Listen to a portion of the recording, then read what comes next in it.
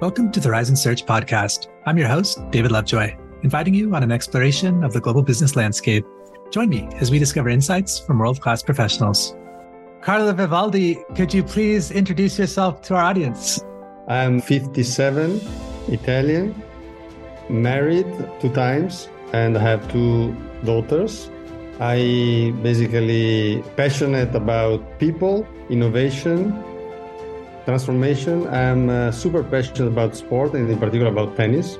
And when I grew up, I took a lot of learning from sport because I played 17 years basketball. And that was also following me in my professional career. From the professional side, I didn't want to work for a bank. I hated banking. And then my mom convinced me to apply. I basically lasted 30 years in banking. So I've been positive and luckily moving around in a very international company. And after 30 years, I basically got out of that. And at that point, I became an entrepreneur. So I put together my passion, which I mentioned at the beginning. And by chance, I found something which I'm now focusing on. So this is in a nutshell who I am, and also very quickly also my life up to now. Thank you. Yeah, your banking career is impressive. Over a quarter of a century, top banking executive. Like, what led to you making that decision to leave that behind? I've been growing the organization up to the level of being almost the global CEO in the last round 2 times, and then has been chosen in both cases an external. So the first time it was perfectly fine to also demonstrate that I could work for a new CEO. The second time, I think it was the time to leave also the new CEO free to create his own team. And it was a mutual agreement, so I left. That was simple like that, which is what happens in many cases. And now I'm looking forward. Okay, that makes sense. Many entrepreneurs spot a problem and try to solve it. And that's the start of their entrepreneurial journey.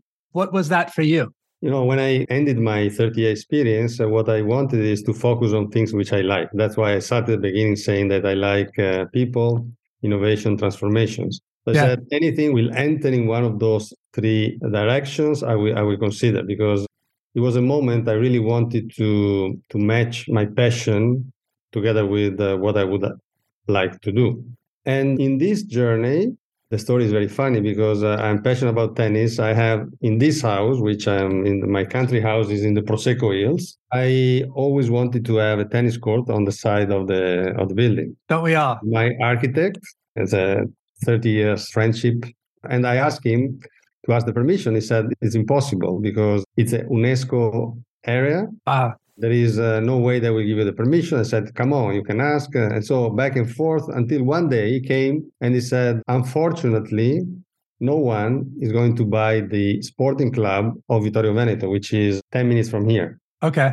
And I said, are you joking? I don't want 10 tennis courts, a pool, and then a restaurant. I want just 1 tennis court. Right. I said, well, I'm telling you like this, just for information, you do whatever you want. And that was stuck in my mind, and I started to study the asset. I said, interesting. Then I said, what I'm going to do with this? I studied all the businesses which today or in the future will be in. So the tennis, paddle, gym, spa, pool, restaurant, bistro, and hotel. And I built up a business case, which I thought it was extremely interesting. And then I said, let's ask for a third party expert of this. So they did a feasibility study. They confirmed my assumptions. And then I said, okay, let's buy. I bought it. And then since a year and a half, I'm developing it. It's a project which is going to develop as a transformation in probably a few months from now. And then in 14 months, we'll open. And in while doing that, I discovered there is space, especially in Italy and around Italy, for country clubs, which today they're old, they're not equipped, they don't have innovation inside, they don't have a mix of business because maybe they have a focus. So I found a space. So all in all, this is a way to give back to the territory where I started in terms of social inclusion, in terms of business, but also to create something with triple impact, so also the environmental one, and then to get a challenge to create something new, which is close to my passion, which are sports, especially tennis. So this basically is the reason why I'm doing this as of today.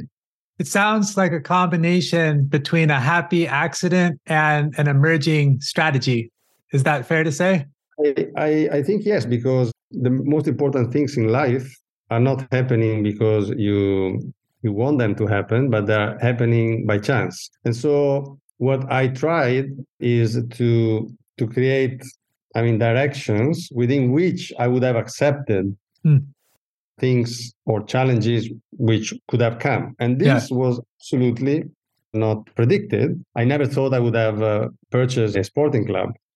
But when I started to grow and become older, I realized that many things are happening because you are there in that moment. And because you're there in that moment is because you decided to focus on that specific thing. Right.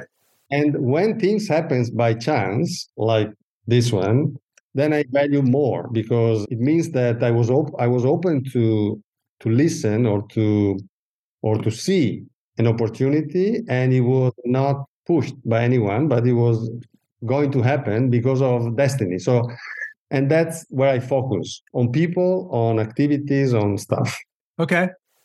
I'd like to go back a little bit back to UniCredit. Did you travel around Europe as part of your role in that bank, or were you largely stationed in Italy? I started as a teller. So from that point, I moved to the headquarters of one of the four small banks. At the beginning was the root of the new UniCredit. Then I've been lucky to move in the big headquarters when it was born, so merger of four banks. And then from there, I started to grow in one of them, in one of the new banks acquired in Central Eastern Europe, which was Turkey. So I lived in Turkey for 7 years in 2 rounds. Then I became CEO for all Central Eastern Europe banks. So it was a total of 10 banks. And in this period, of course, I had to travel a lot. So I was flying 160 times per year. So wow. I had exposure to all the culture of different countries, which are many, and I appreciated their development, the people there, and learn also how to connect cultures, because cultural differences are usually the most important success factor or obstacle to success. And so that was my career. And then at the end, I came back again in the headquarters, looking at everything on the operational machine. So from IT, operations, security, HR, transformation, purchase, real estate, and so on and so forth, especially during COVID.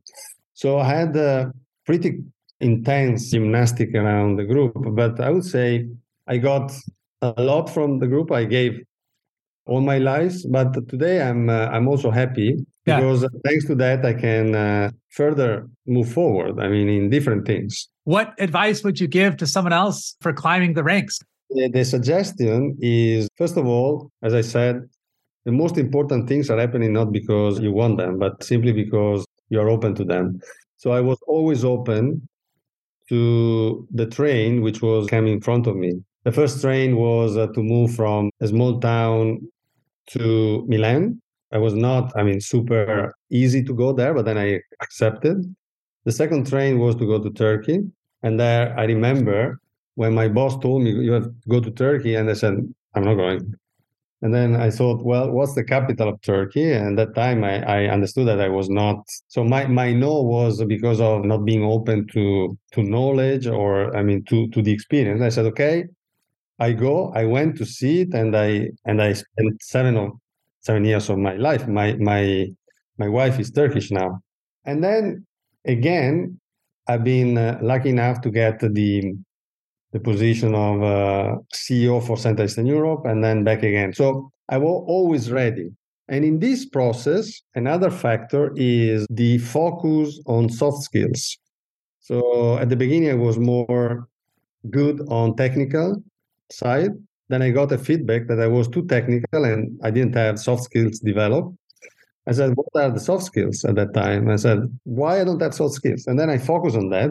In fact, the most important things you should develop are exactly those. So you should learn how to deal with people. You should learn how to deal with stress situation, how to present, how to negotiate. So all these things, everybody can learn. It's not IQ that you have or you don't have, but in this case, the EQ can be developed. And that was the biggest step forward, because when I learned what it was, then I focus on that and I develop. And then at a certain point, thanks to that, I've been able to get people pushing me. So I didn't basically wanted to get somewhere, but the people were exactly saying, "Oh, no, you're good, you can go." The team was creating excellent results and was highlighting also the performance of the person in charge. So I think you have to be ready. You have to take the challenge. You have to develop soft skills. And that's pretty it. You have to be lucky also, because you need to also to be lucky in your career, but not more than that. You have to do good your job. I mean, you need to be able to perform well, and many times not only for you but also for the others. So that's it. Okay. So you were open to new experiences, and seems like you were highly adaptable, or became more adaptable the more experiences you were open to. With COVID hitting, how did you react to that in your bank? That was another. So during my career, I went through various crises. Each of them was always, I thought it was the last. Instead, it was just the last before the next. And the last one, which I lived, was exactly the COVID. And usually when those crises happened, I was in the most critical position. For example, Lehman Brothers, I was the CFO for Austria and Central Eastern Europe. So liquidity crisis, being a CFO, you are exactly on the wall. Yeah. On COVID, I became chief operating officer just a month before.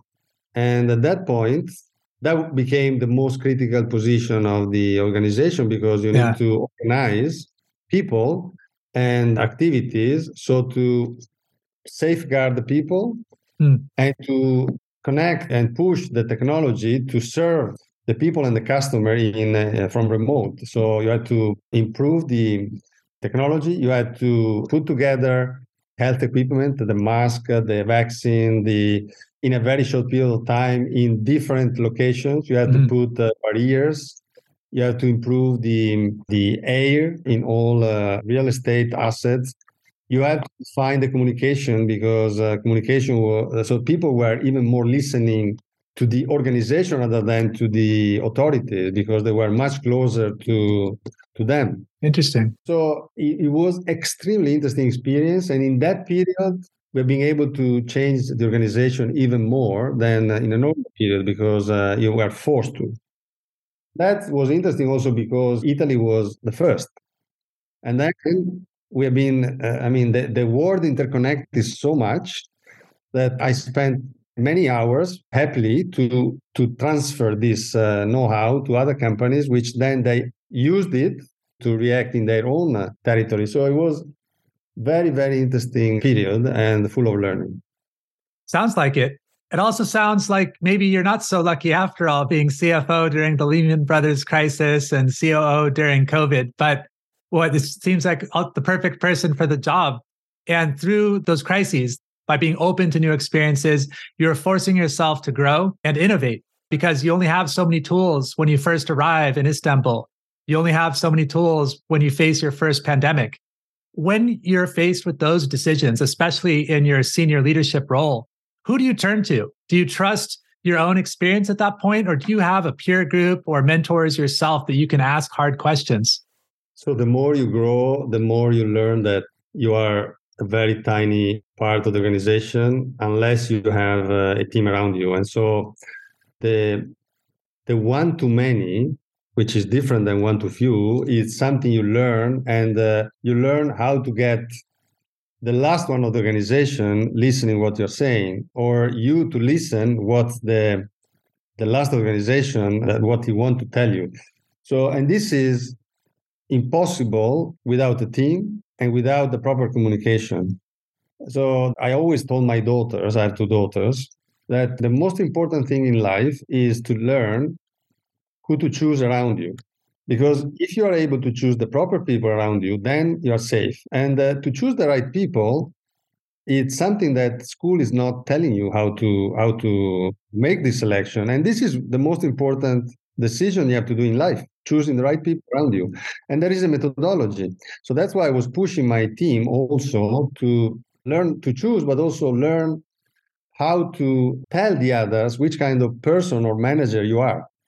Only in this way you create quality in discussions.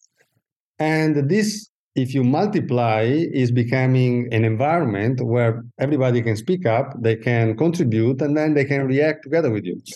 And if you are able to do that, then you are in a perfect situation, and then you can solve also the most difficult crisis. Of course, there is another component when you are in a crisis, people are tying up to each other. So it's much more will because everybody wants to solve it. That's it. Okay. Could you share some of that methodology with us? How you go about choosing the right people? What I, with the team, created when I was, for example, in Central Eastern Europe, I created a platform to make visible the talents. So one of the first things you have to do is to create a platform where the talents are recorded in a place, and recorded because not only one opinion, but multiple opinions has to get together in order to say, okay, this is a talent in this area, and so on and so forth. The first thing. The second thing is to make sure that they can have multiple experiences. We created an index whereby you were getting certain points if you were having cross-country experience or cross-divisional experience or both. So depending on those, you had more attitude to get higher jobs. Then when you create this platform, the other things we did is to make it visible.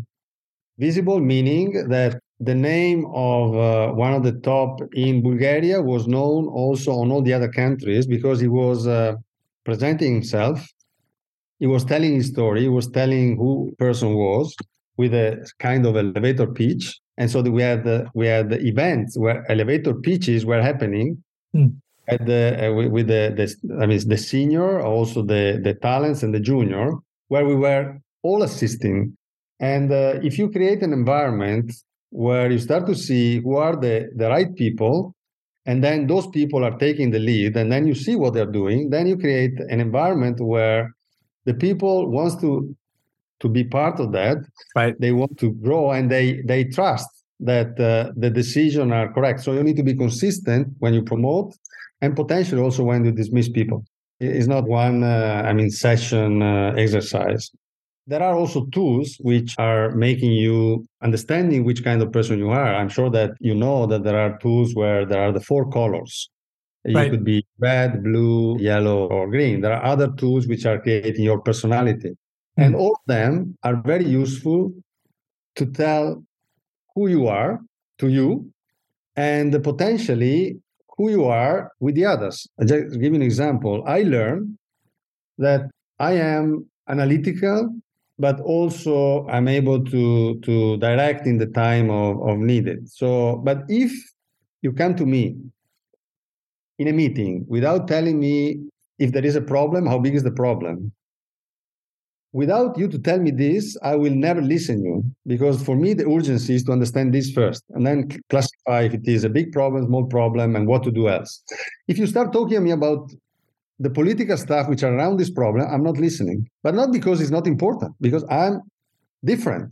But if I tell you this, and because you recognize my who I am, then next time you will come and tell me this. And if you are more, searching for the support because you are more green or yellow, then I know that, and I will not follow my amygdala in that moment, but I will understand what you are. So if you are able to have a team which understand these pieces with which methodology you want, then you create more quality because you have energy which is exactly at the focus at the right moment. So I gave you 2 examples, but there are many others. And this is a journey that takes time to make it working, because its organization is big. So you need to be consistent in explaining, doing, and then making it happen.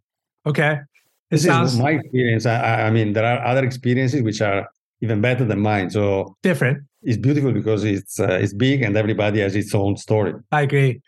It sounds like you're trying to create a virtuous cycle where you start an engine and it sustains itself basically and grows from it. Exactly. So I like to create these engines, which happens also in business terms. So for example, one other thing that I'm proud of is to have created a best practice sharing platform, which is easy to say, everybody likes to have it, but how to do it? And so we created a platform whereby we said those 10 things, which was starting from a white piece of paper, which are on top of our strategic direction, are extremely important for the company.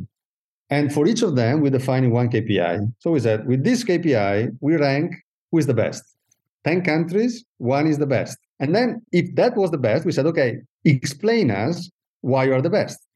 So we learned from, for example, Spotify. They had a very good explanation. There is a video which is animated. In 20 minutes, you could have learned the operating model of Spotify as if you would have been there for 6 months. So in 20 minutes, you would be able to learn that. So we said, okay, let's do the same. You explain us in an animated way, in a specific methodology, your attributes, why you're the best. In explaining that, then we said to the others, with all these pieces, is there any one of those that you feel, not as a whole, but as a piece, you are better? So without a top-down approach, but a bottom-up. I said, yes, I'm better on this, I'm better on that. Cool. Tell us what you're doing this. And the others are listening. So we created the best, and we created also the pieces where also the best could have seen the others. I see. And you know what happened? It happened that times after time, without giving any target, everybody wanted to get the best. Mm. And in time, measuring the same KPI, all the banks were aligning to that best in class. And they were eager to show that they were best in something else. And so in time, you create an environment where you don't need to tell where to go. You go where is the best going. Right. And so this is positive thinking. It's not negative. I must obey to an order of a direction. But it's not easy because you need to put around an environment where the trust is behind and the time is working on your favor. Then it's unstoppable. Mm. Then you get, for example, I remember one of the targets was number of customers. We have been able to grow from 11.5 million to 14.5 million in 3 years. Wow. That was incredible. Yeah. And incredible because of this. So I think this is a piece which I learned and I'm very proud to have learned. And of course, in order to maintain it, it should be developed by the other people that follow me. I don't really know what they're doing. I'm sure that they're doing even better in this or in other stuff because the group is developing very well.